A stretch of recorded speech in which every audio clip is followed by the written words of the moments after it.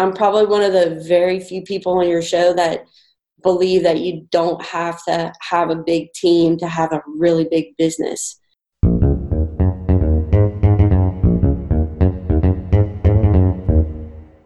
Mastermind Agent is proud to present Success Calls.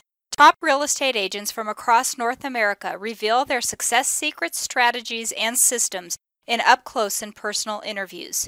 You can find all the calls at www.mastermindagent.com. Hi, I'm Mike Cerrone with Mastermind Agent. Welcome to Success Calls. This month's top agent is Jen Burns with eXp Realty in Baton Rouge, Louisiana. Last year, she closed 78 transactions with a total sales volume of $19 million. Her average sales price was $243,000, of which 60% were buyers and 40% were sellers. She is a solo agent with 2 assistants. Welcome to the call, Jen. Thank you, Mike. Hey, Jen, it's great to have you here. Thank you so much for joining us today. I'm real excited to talk with you. But before we talk about what you're doing today, let's go back for a minute and talk about what you did before you got into real estate. Okay. Well, I was a soccer player growing up, and I attended the University of Mississippi on a soccer scholarship. So I played there, and then I got drafted to play pro soccer in the United States for in Philadelphia for a year, and then came back to Baton Rouge, ended up going to grad school, and then I got my first coaching job at the university at Louisiana Tech University. I was 24, and I started that soccer program from scratch. Wow. So I did that for a few years, got married, wanted to have a family. My husband was in sports medicine at the time at the university. And so we just kind of both changed careers at the same time to have a family and kind of get out of college athletics. It's, big time restraint on that. So I got into real estate, and I really got into real estate because I was watching a lot of Flip That House, and we had bought our first house. My husband's an Eagle Scout, and he started redoing a bunch of stuff. And I was like, wait a minute, we could flip a house. So I really got my real estate license to be able to find my own properties more than work with clients. So that's how it all started. First, a quick word from our sponsor, RealG TV, Real Estate Agent Lead Generation Television. Need more referrals? Get a free script and simple 3-part plan used by a top agent to receive and close 74 referral transactions in 1 year. Just go to freereferralscript.com. That's freereferralscript.com. Now, back to the show. Do you still flip properties today? Yeah, we still do. Wow, that is really cool. So you got into it like most people do for the investment aspect, in this case, the flipping of the properties. Why did you start to sell homes to regular folks? Why did you start acting as more of a broker instead of a flipper? I liked real estate. I got a slow start. I was, at that time we were doing a lot of the work ourselves. And so that was a big, time constraint that we had. And then I was in a small town, and it was very hard to break in to real estate. Everybody knew a realtor, and I wasn't from there. So it was just kind of hard to break in. So we did the flips until I could start get going. And we lived there for about 4 years before we completely got relocated back down to Baton Rouge.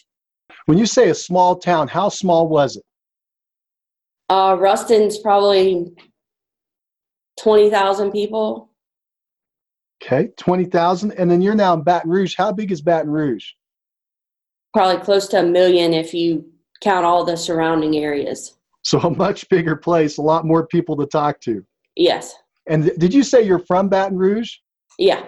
So you were able to tap back into family and friends and people you knew from school and things like that?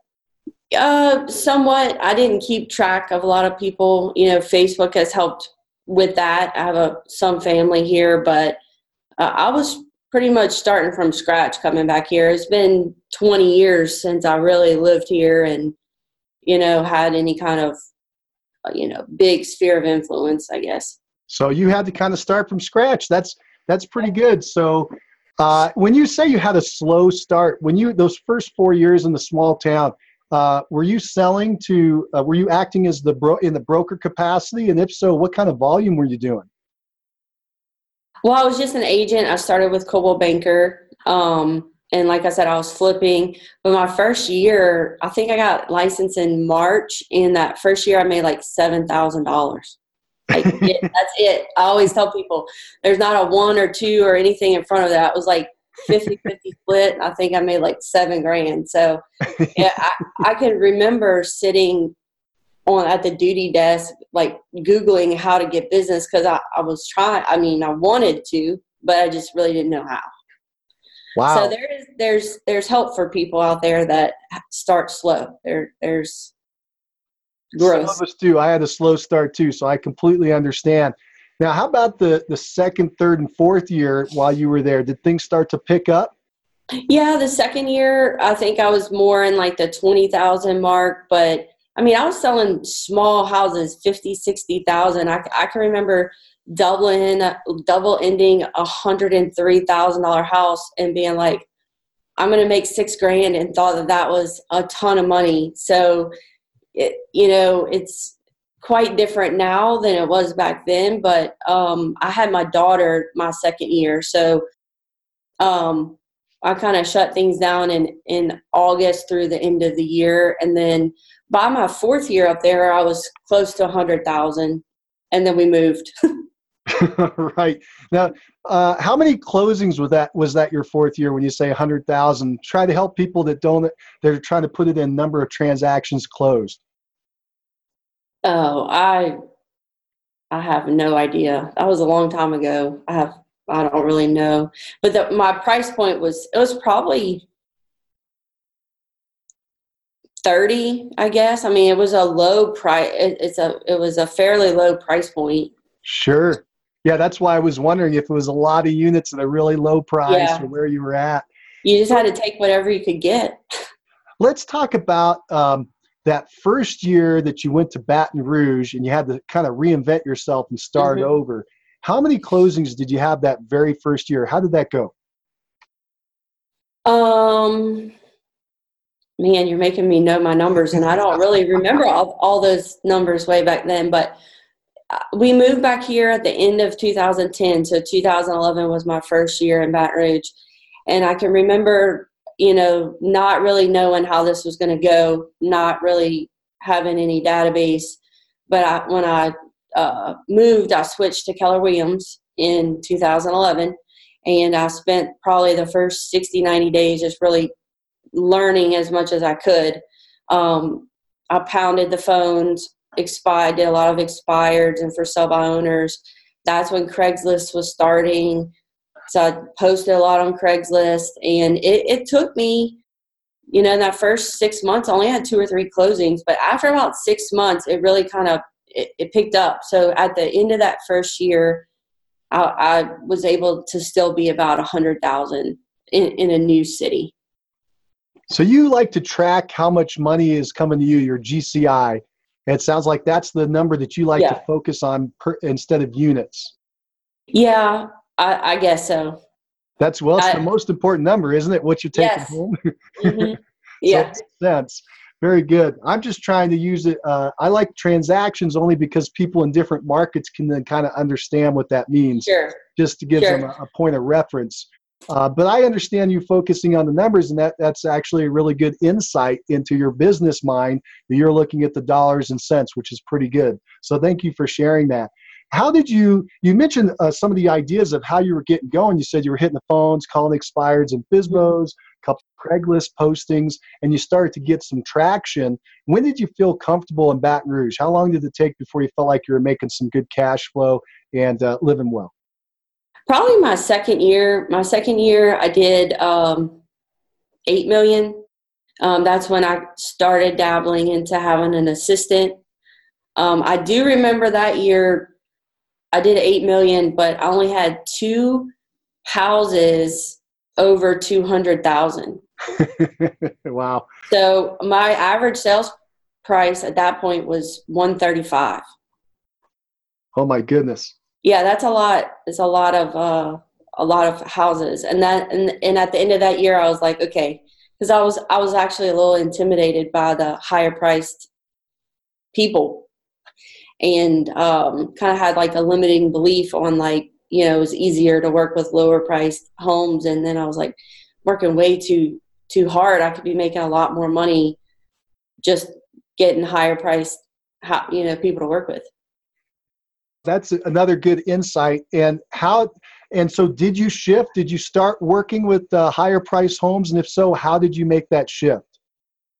Yeah, I mean, over the years, I kind of feel like my business is getting higher price and higher price. I can see the price point creeping up a little bit. It's still not like $500,000 or anything like that, but in our market, our average sales price is probably $2 to $230. And so for me to be in that range, I'm really happy with that.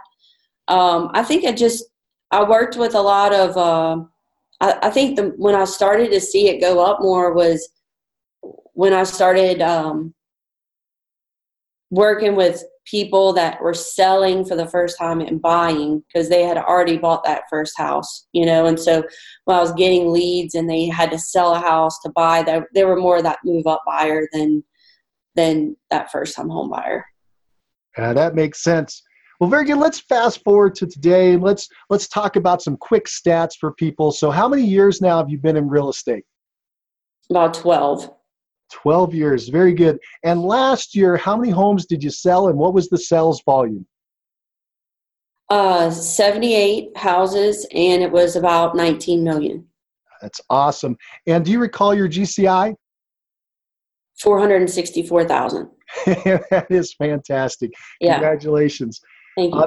That is great. And let's talk about, I don't want people to miss this. Let's talk about how you're running your business as far as the team side of it. How many, do you have 2 assistants? Did I understand that correctly?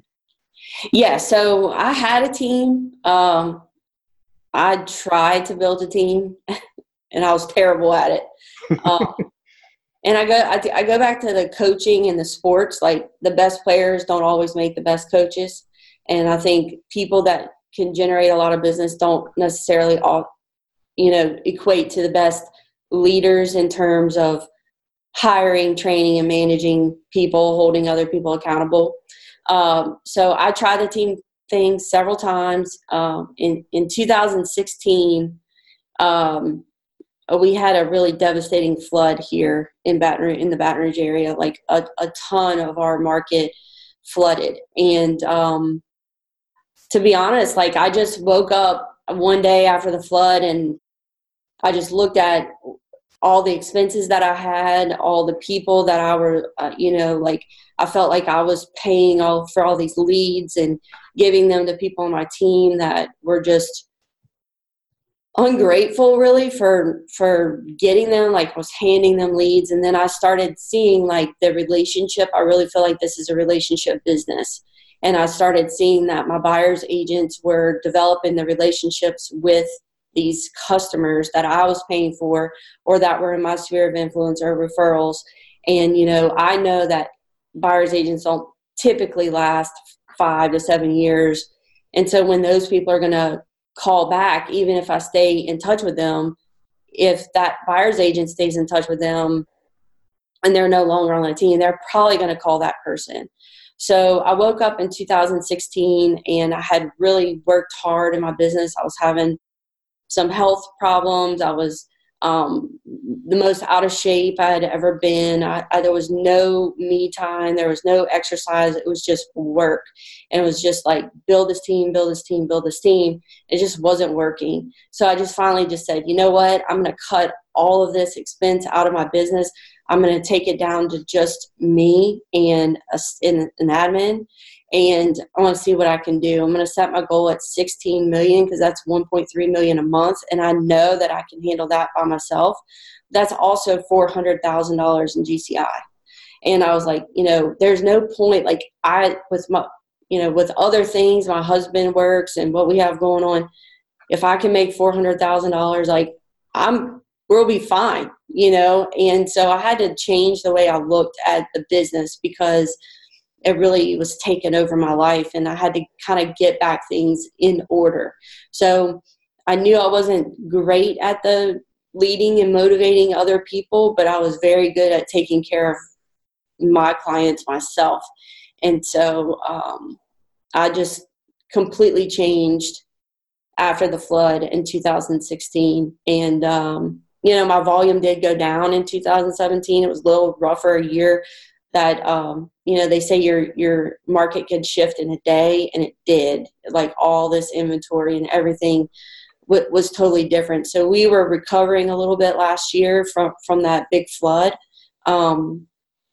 But I was able to cut $100,000 out of my budget. So that's $4 million less $4 million less I had to do at 2.5%, and at $200,000 a deal, that's 20 transactions. So I really looked back and said, I can cut 20 transactions out of my volume and cut all of this expense out of my budget and still make the exact same amount of money. And so I'm probably one of the very few people on your show that believe that you don't have to have a big team to have a really big business, but you can. You don't have to have a big team.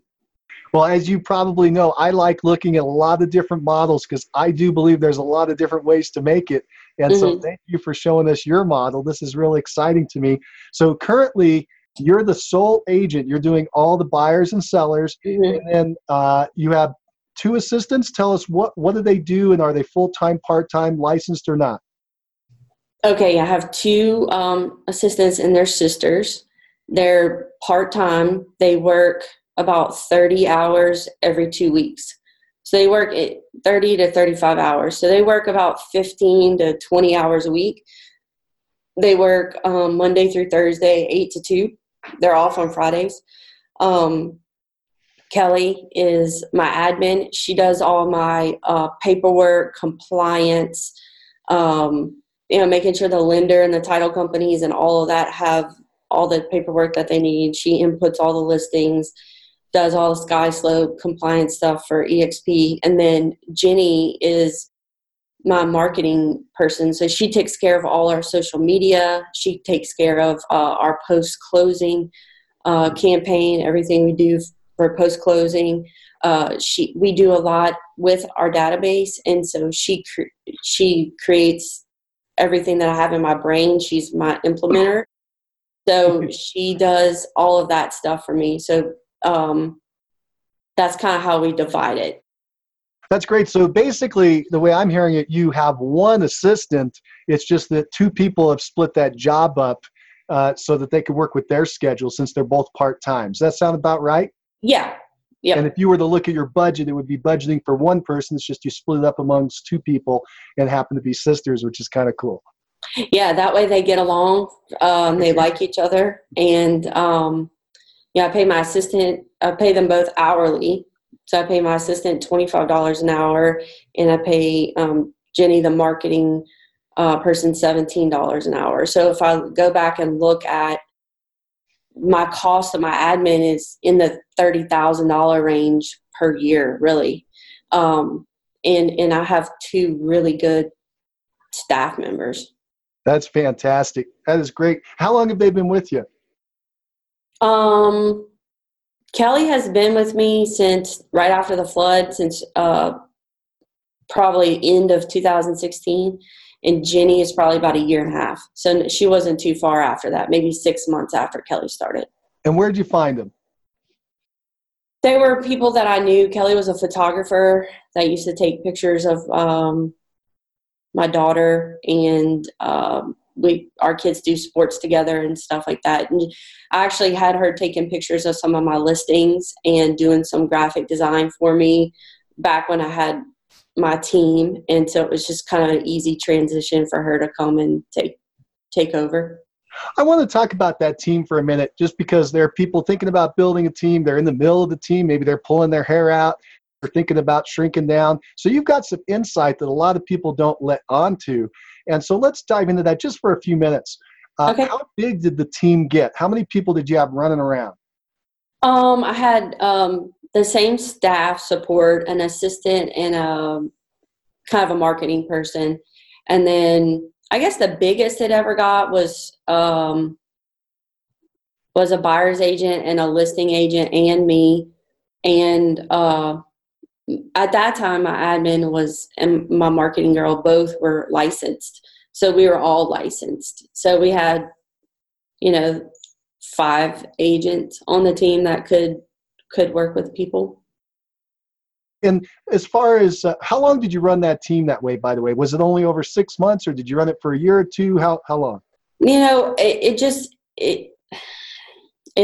was like, oh, this person quit and didn't work out. And then I go back to being an individual, and then I, try it again.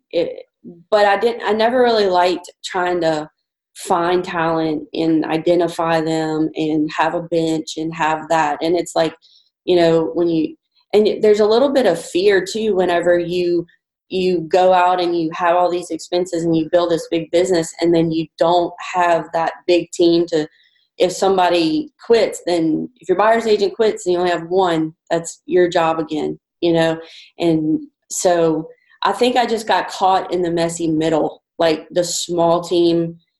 I feel like you either have to go much bigger or stay an individual. But if you just have that 1 or 2 people helping you when things go bad and you take all those jobs back, it's a lot to kind of go through.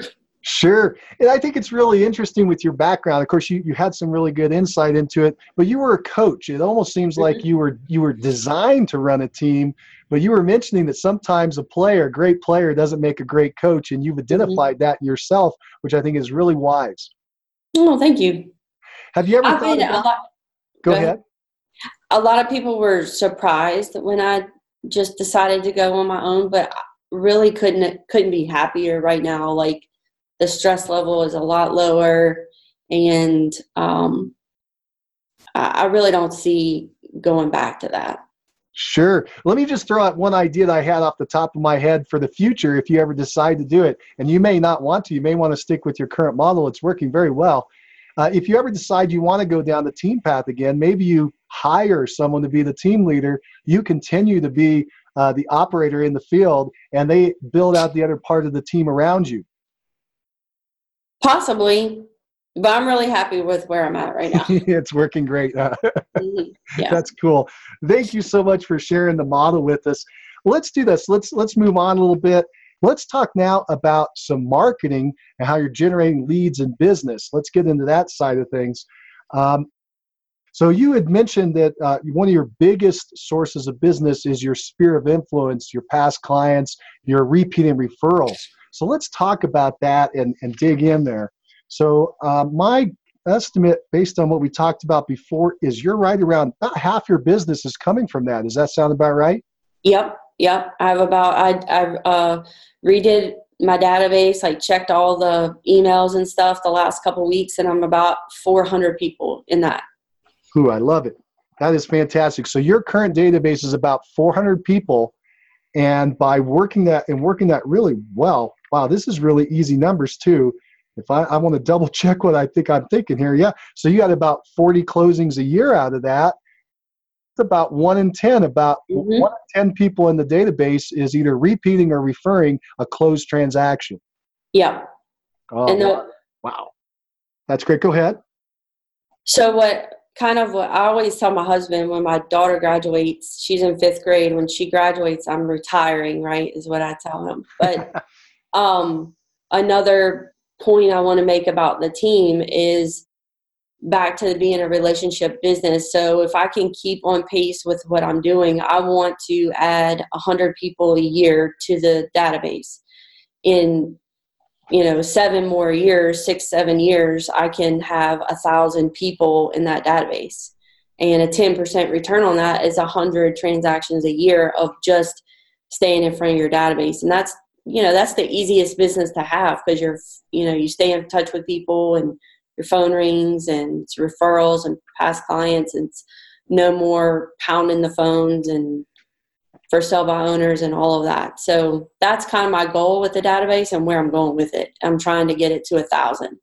How are you going to add the 100 people a year? Well, a lot of it is going to be new people that I work with every year. And then, that's a good question. I'm joining some different groups this year and just, with different things that my daughter does. I'm just trying to meet more people and kind of build those relationships. And then, as I get to be friends with them, then I ask them, do you have a realtor that you use or refer out? And if they say no, I ask them if I say we do a lot of cool contests and giveaways, and I'd love to include you in that and, go from there. Very good. And so let's talk about this. Who are the people currently in your database, the 400? How did they make it into your database? Were they all past clients? Was there another source of people that came in there? They're mostly, I would say the majority of them are past clients. But there are like some family, and friends of just different people we know in town. But that's pretty much it. Past clients, friends, and family. Very good. I love small, productive databases, so this is great. I really appreciate you sharing here. So let's do this. Let's talk about what you're doing over the course of a year to stay in front of these people. So let's go talk about your annual marketing plan. What does it look like? What are you doing day in and day out over the 12 months to stay in front of these people?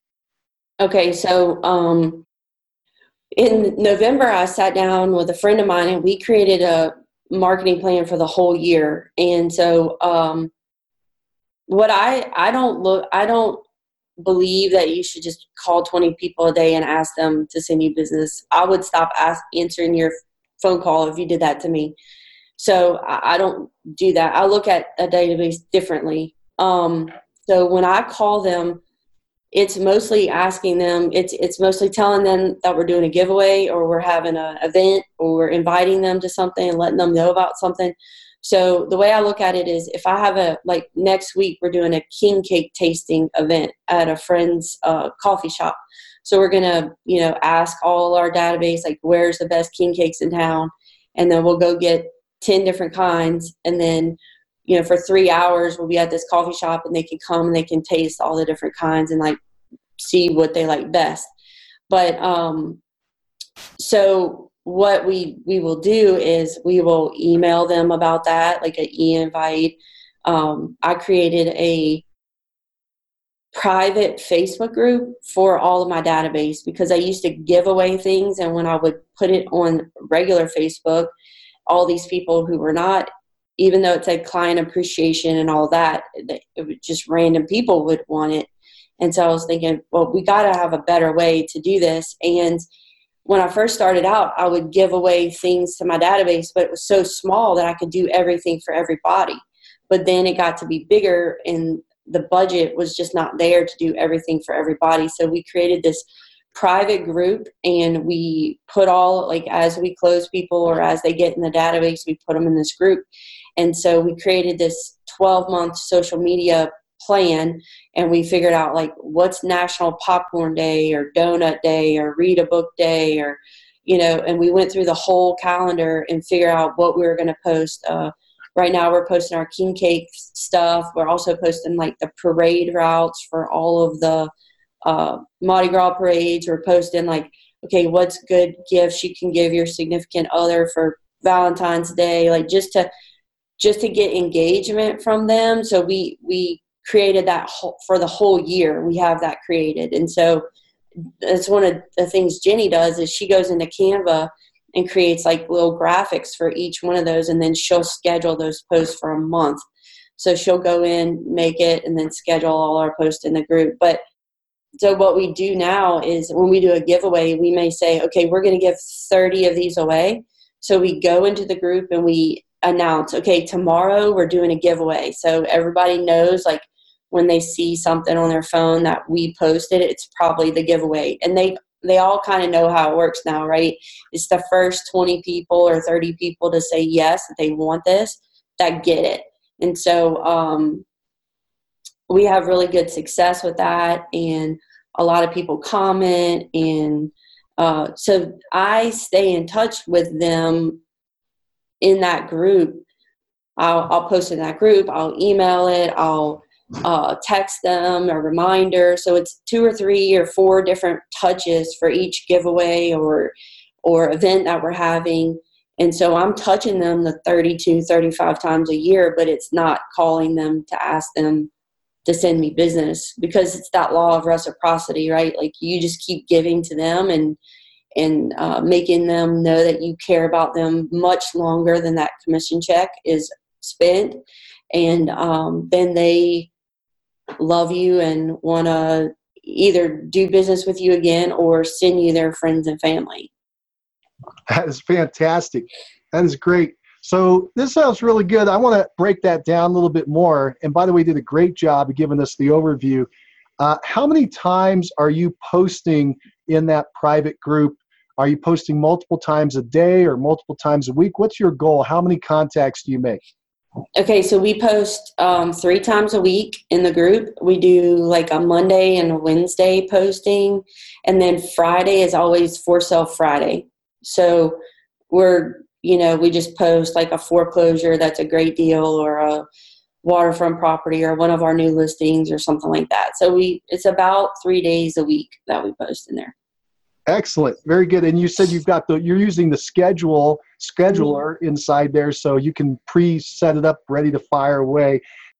Now, a quick word from our sponsor, RealG TV, Real Estate Agent Lead Generation Television, where top agents reveal exactly how they create consistent flows of home buyer and home seller leads into their practices every month. Need more leads? Hit the pause button right now. Open Google and search RealG TV. That's REALG.TV. Now, back to the show. How many giveaways do you do? How often is the giveaway? Is it once a month? It's just kind of when I get a good idea. Like, I have several scheduled. Could you describe one of the posts that you're doing? Like one of the giveaways? Yeah, tell us what's in that giveaway post. Like you said, you come up with an idea. What is that? Yeah, so the giveaway that we're doing right now is a bag.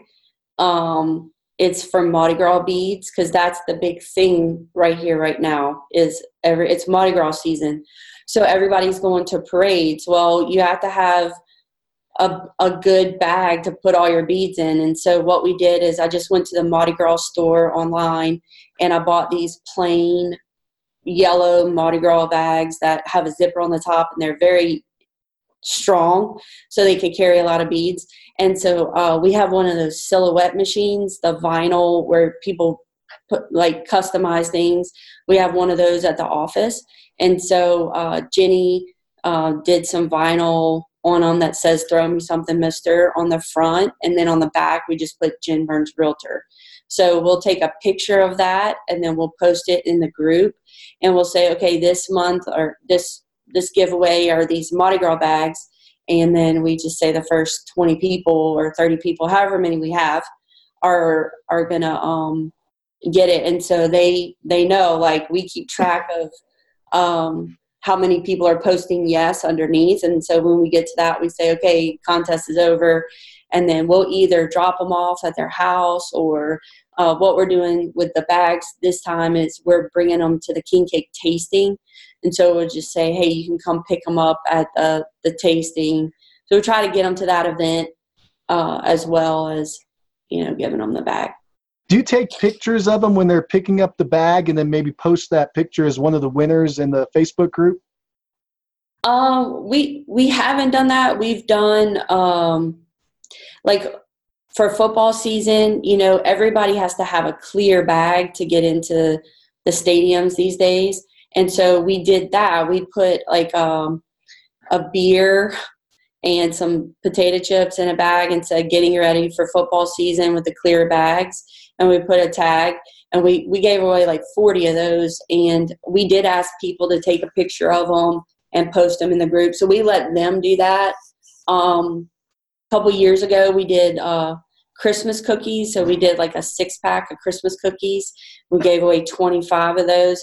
And we asked people to take pictures of their kids enjoying the cookies. So they were posting all these family pictures and thank yous and stuff in the group. So, it's fun, and you just, they're your friends now, you're not just their realtor. So Any other ideas? You're giving us so many great ideas. Any other things that you post into the group as part of these giveaways or contests or events?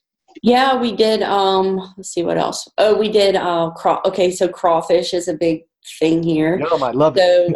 So we ordered some crawfish trays off of Academy, and we got we made some stickers to put in the middle of the tray. So we did a giveaway to give away a set of crawfish trays. Those people love those.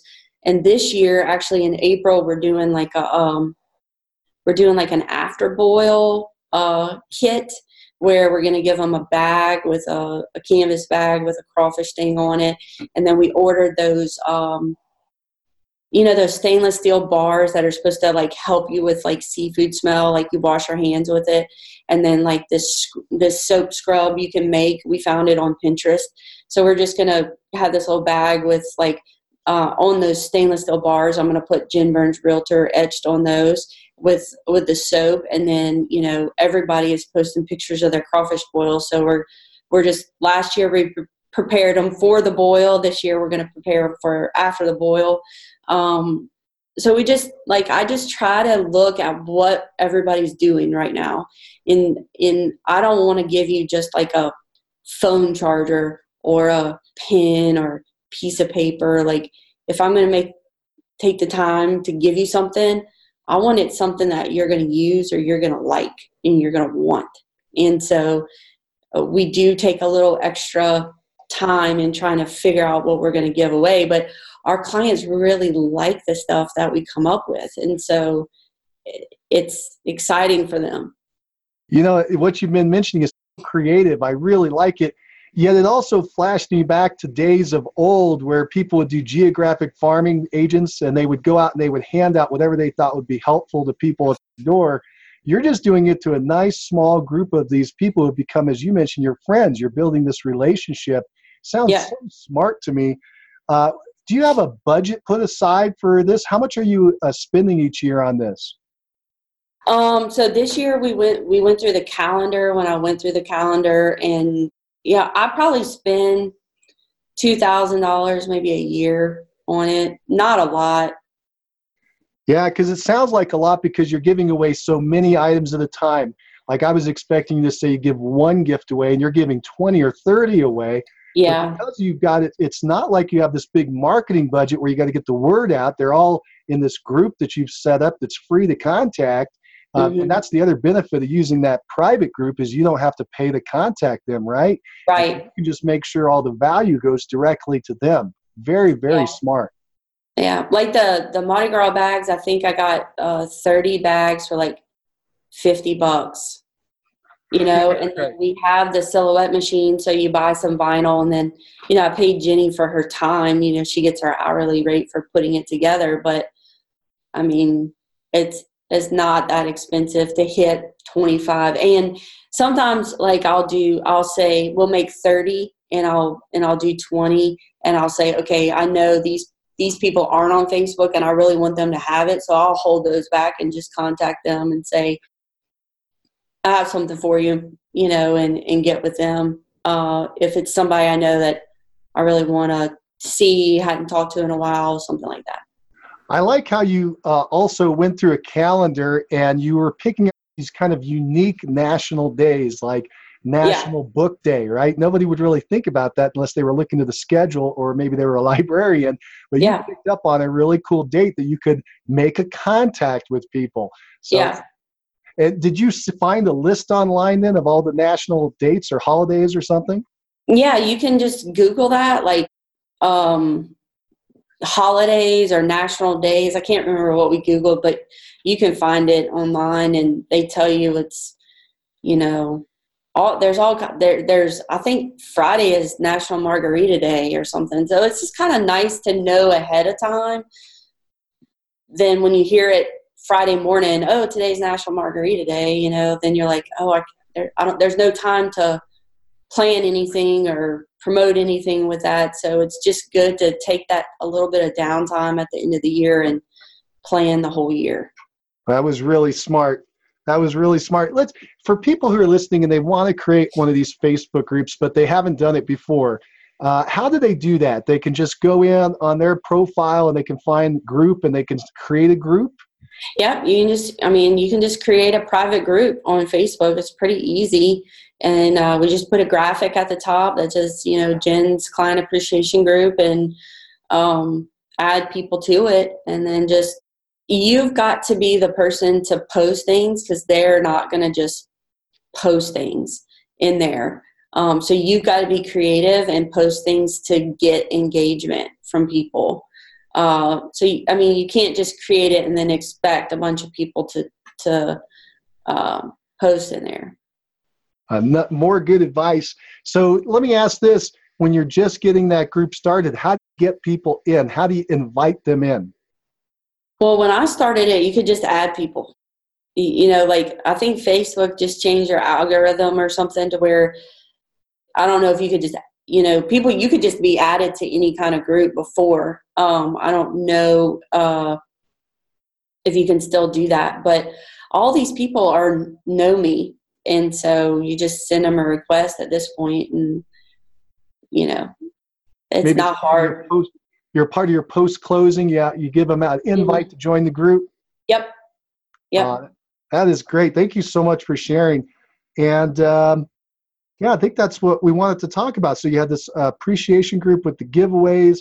If somebody were listening to us and they want to go down this path, is there anything else that you could tell them that we haven't talked about yet that would help them create a private appreciation group? No, that you can do things in Facebook, like you can create lists. So whoever's in your private group, you can also create a private list to post on your normal feed. And so let's say you wanted to put like, hey, check the group tomorrow, we're going to have a giveaway. You can also post it like that through a list in your regular Facebook feed. So not everybody sees it, just those certain people will see it. And sometimes we'll do that too, just so, Facebook's so weird that everybody doesn't see everything. So if I don't feel like a lot of people saw it, or people may have missed it, I may post it in my normal wall posting or feed posting, but just to a certain list. So I also create a list with everybody in the group. Very good. Thank you. Now, on the annual marketing plan of your past clients, is this the primary focus, the Facebook group, or do you do anything outside of that? This is the primary focus, the giveaways and the contest or events that we do. I don't do big client appreciation events. I'm one person, right? So the worst thing that could happen to me is 200 of my clients come to one place, because I would never be able to talk to anybody. So again, just like I think differently about the teams, I think differently about the big events. I'd rather have 20 or 30 people come to some smaller events, because then I get to spend some personal one-on-one time with each of those people, than have like really big events where everybody comes. I have a quick question for you. Are you familiar with the DISC profile, DISC? Yeah. And do you know where you score out? An S. You're an S. Yes. Right, because that's making a lot of sense to me about how you're approaching the business. You'd rather have a nice, tight-knit group of friends that you work with rather than trying to go out and be in front of everybody. Yes. And it's worked for you. I love how you've designed the business around you and the way you like to work and operate. Very smart. Yep. Thank you very much for sharing that. Okay, so let's do this. Let's move on. We talked about your team, and thank you for walking through. And basically, you are the agent that works with everyone. Are you getting time off on the evenings and weekends? Yeah, I probably went on more vacations last year than I had ever been on. And the way I handle that is I have a agent friend, or when I get one of my friends to cover while I'm out of town. And the deal we have is if one of my clients needs to see something while I'm out of town and it's somebody I've been working with, then they just show that for me, like at no charge or anything. But if it's a new lead, what I do is just give them the lead, and I just say, if you can convert it, we'll just split it 50-50. Like when I get back, I'll help with it if I need to go to an inspection or whatever. But again, it's a relationship business, and I want them to go and do a good job and feel like they're going to get something out of it. And so it's really worked well for me when I'm out of town.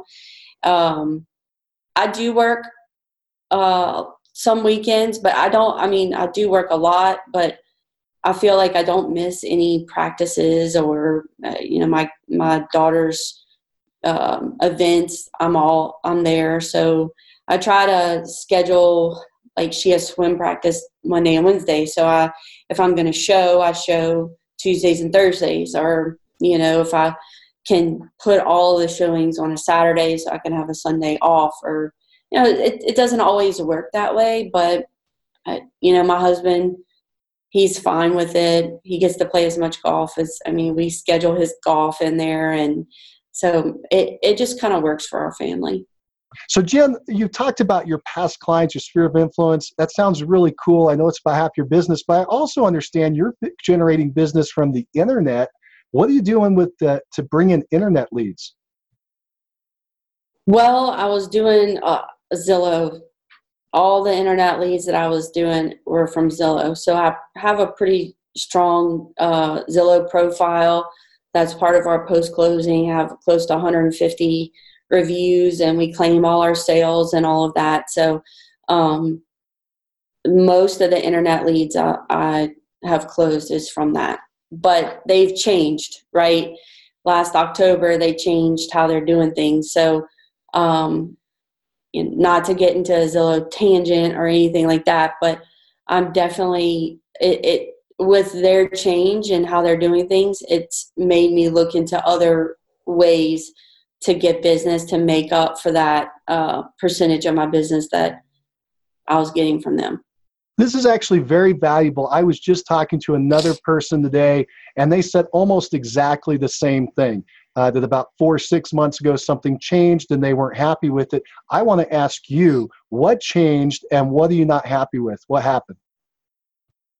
Well, they changed to where the leads don't come directly to us anymore. They go into some kind of ISA program. And then if let's say a lead goes into Zillow and it's my turn to get a lead, they'll call me. But if I'm on a call with you or in an appointment and I can't talk, then it just round robins to the next agent. So I wouldn't get that lead. So it's like you always have to just, when you see Zillow on your phone, it's just like you got to answer it, or you're going to miss this lead. And then sometimes when you're in these zip codes, there may be like a $15,000 lot for sale or something.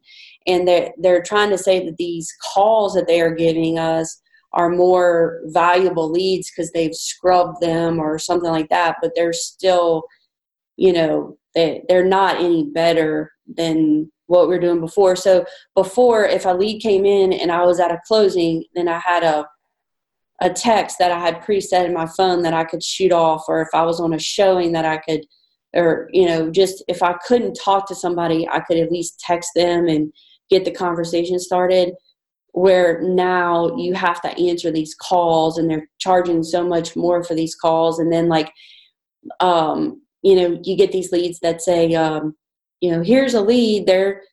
They say they want to rent, not buy, or this is a lead, but they're not ready to talk to an agent. Well, that's not really a lead in my book. So I'm not here to, bash Zillow, but it was working for me really well last year, and it's not working anywhere near as well now. So I learned a big lesson on that of just not letting an outside source have that much of my business to where they can change what they're doing and it affect me that much. So that's why I'm looking into some other avenues just to make up that percentage of business. Thank you for walking through that. I just want to ask a couple quick clarifying questions, what you were doing on Zillow to get leads. So one is, I believe you said that you put in your profile, you made sure your profile was strong. Those are some free leads, which is nice. Also, you said you claim your own listings. That was smart. Those leads come in. I understand those are less expensive. Were you also doing the third way that I understand the Zillow works, where you were putting your name and contact information on other people's listings and getting those leads as well? Yeah. You just have a marketing budget, and the way Zillow works is you pay a certain amount per month, and you come up a certain amount of impressions. So you come up with 4 other agents, and then that consumer can, pick who they want to contact. Very good. Okay, so you're doing all the things that I've heard of. I also that I've heard of from other agents that they're doing to make this work. It just sounds like Zillow changed its policy in the back. They probably thought it would improve things, and it's not. So Yes. Be sure to voice your displeasure so they know it's not working out, because you're not the first person I've heard say this. So there's more of you out there. They just need to know, and hopefully they'll switch back. Because that is the problem. You don't know who the ISA is, who's answering the phone, if they're doing a good job or not, if they know what they're doing, if they're asking good questions or not. And then you mentioned a really good point, which is you don't know when those calls are going to come in. If you're not there to answer it, it's getting handed off to someone else. It might have been a really great buyer or seller, right? Yeah. Yep. And I could have texted them, but I couldn't just answer the phone right there. I'm just not going to do that to people. So. Right. A super strong, productive agent like yourself is going to give your focus to the client standing right in front of you. That's right. And so it makes sense to me. I appreciate you walking through the Zillow challenge and giving us your info. And I really like how you said to make sure you don't put all your eggs in one basket. In case one of those doesn't work out, you have other alternatives. And luckily you've got your clients, your repeat and referral that you've been working. Yep. Well, Jen, you're doing a lot of volume as a solo agent. And I know you have a couple of part-time assistants, but a lot of balls in the air. You're juggling a lot of things. How do you keep it all straight? Systems. We have a lot of really good systems. Just a way, like, we use Dotloop to write all my contracts. I have, like, every time I get in a loop, we have templates made where I have all my documents there.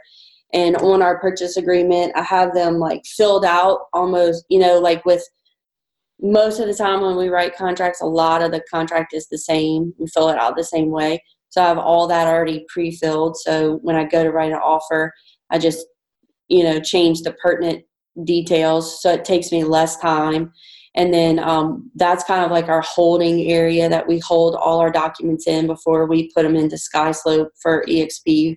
So that also helps me with my compliance, because we shred everything after we close. So we put everything that goes in the transaction into Dotloop, and that's our cloud-based filing system. So I have that app on my phone. If I ever need anything at a closing, out on the road, doing a final walkthrough, I can pull up any of the paperwork. So that's very helpful. And then we have a parties to sale sheet that we fill out that I give to my admin. So when I get a new contract, I give them that. I fill out all this information so she doesn't have to read the contract, right? Because she's not a licensed agent. So I don't expect her to know what was countered or anything like that. So I put it out on the sheet, and then we use a program called Next. And I really don't know a lot about it because Kelly runs it and she sets it up. But we have like all of our workflow in this program. And so it basically, we have templates set up to where everything we have to do in the transactions in there, and it sends reminders out. It also has like everything that we find ourselves typing the same emails over and over and sending the same information. So we have templates all set up in that to where we're just adding a name and an address and it's sending out. It just makes our life so much easier. That really has, it doesn't matter if we're doing 5 transactions or 25 transactions, that system and the way that we have it all together helps us not drop any balls and make sure that we're not missing things. It also gives us, we try to do extra things during our transaction. So like after our clients get a accepted offer, the system reminds us, okay, we send out a scratch off lottery ticket to them saying they hit the jackpot. So our system tells us, send out your lottery tickets. And then after we make it through inspections, we send them a $20 gift card to Home Depot to help them buy boxes to start packing. And all of the little things that we're trying to put in our process, and our buying and selling process, is in this system, where I feel like if we were just trying to remember all of that stuff, it would get lost in the shuffle. But this program that we use is very inexpensive. Wow, that is awesome. So you're doing transaction management. It's working really smooth for you in the back. And that's how you make sure that all these contracts actually make it to close. Yeah. And your assistant is handling all that paperwork based on the system that you set up. And you're able to go out there and help more buyers and sellers. Yeah, and then after the thing closes, then we have, like, it tracks all our post-closing. So there's a checklist of post-closing items that have to be done before we archive the file and it's completely closed out. So when Kelly gets done with it, she sends it to Jenny, and then Jenny, the marketing assistant, goes and does all the post-closing stuff. So it really keeps us on track all the way through. Well, let me ask this. You've walked through your business model. People got a pretty good idea of what you're doing. And the question they're going to have for you is this: are you profitable? Oh, yeah. Yeah. What kind of net profit percentage numbers are you running? If $100 comes in the top of your business, what percent is coming out the bottom that you're going to take home? Are we talking before taxes? We're talking before taxes. Yeah, before taxes. Well, my husband does all my books for me, but I would say probably 70%. Yeah, I figure it's going to be really high. Yeah, because you're doing it as a solo agent. You're acting in the total sales capacity, so it's got to be high. Yeah. So that's fantastic. And that includes you having 2 part-time assistants, and that includes you doing some marketing programs out there, and the Zillow leads, and I'm sure a couple other things. And so that sounds really strong to me, and thank you so much for sharing. That gives people a target. I've been listening to you for a while, Jen, and I got to ask, what drives you? I like helping people. I like the business, but I'm also like a entrepreneurial person. You know, I like just being successful and making businesses work. I've got some other things that I'm working on outside of real estate. And I tell people that all the time. As much as I love real estate, chasing buyers and sellers is not what I want to do the rest of my life. Like, I like to build companies. I like to flip houses. I like to have rental property. I like to try different things. So, I mean, just being busy, being successful, like growing a company, growing a business, that's what really drives me. Now, that's a really interesting point. I like what you're doing. So it sounds like you're acting as a solo agent to get the maximum revenue you can, the net profit in your pocket. And you're taking that money and you're reinvesting it elsewhere to get more passive income and, say, some real estate investments. Is that correct? Yes. Yeah, that's pretty smart. So thank you so much. Well, Jen, if you were going to advise a brand new agent who's just getting in the business, what would you tell them to do first? I tell them to go through their phone, go through Facebook, go through everybody they know, and start a database. And make their own private Facebook group. It's free.